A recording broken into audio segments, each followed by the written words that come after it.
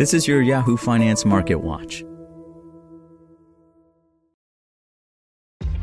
This episode is brought to you by ShipStation.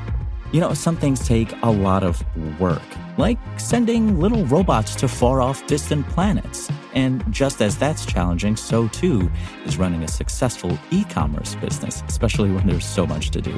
So I want to introduce you all to ShipStation. Now, I love using ShipStation because of its easy-to-use dashboard, which makes managing orders and printing labels a breeze and super smooth. Oh, and the customer service is just out of this world.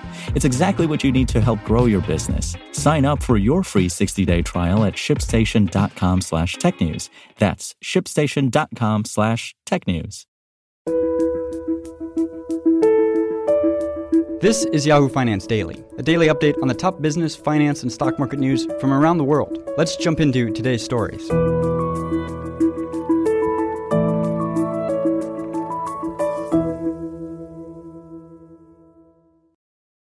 U.S. stocks fell to reverse course on Tuesday, with the S&P 500 pulling back from a record high as investors monitored an early batch of corporate earnings results.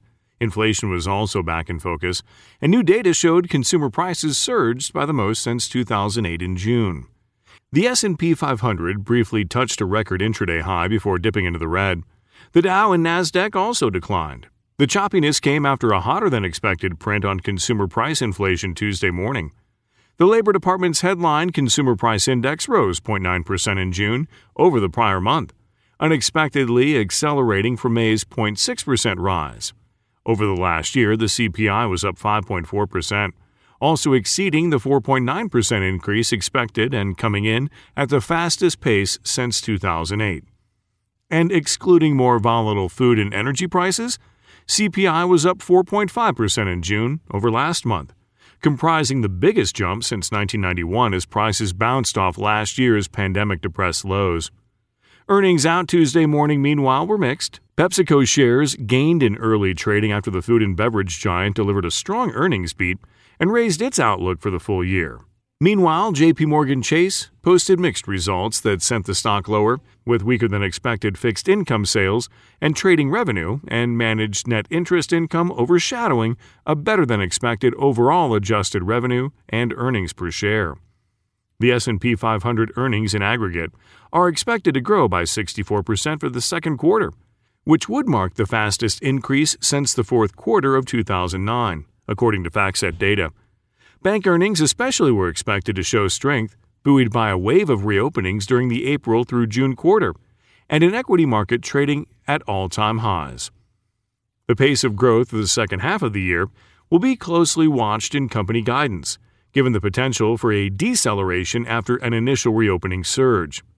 And with input costs rising and labor scarcity still weighing on the economy and pushing inflation higher, margins across industries will also be closely in focus. If this idea happens and inflation rises, that's actually a very good thing for your banks, Courtney Dominguez, Payne Capital Management Senior Wealth Advisor, told Yahoo Finance.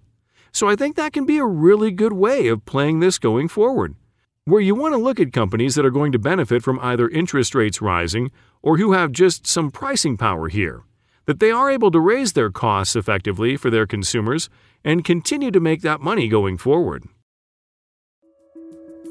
For more live coverage of business, finance, and stock market news, please visit yahoofinance.com. We'll be back tomorrow morning with your daily update. So until then, thanks for listening.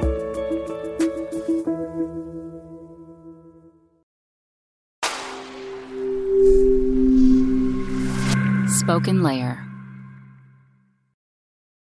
Want to learn how you can make smarter decisions with your money? Well, I've got the podcast for you. I'm Sean Piles, and I host NerdWallet's Smart Money Podcast. Our show features our team of nerds, personal finance experts in credit cards, banking, investing, and more. And they'll help you make the most of your money while cutting through the clutter and misinformation in today's world of personal finance. You'll get clarity on strategies to help you build your wealth, invest wisely, shop for financial products, and plan for major life events. Listen to NerdWallet's Smart Money Podcast wherever you get your podcasts.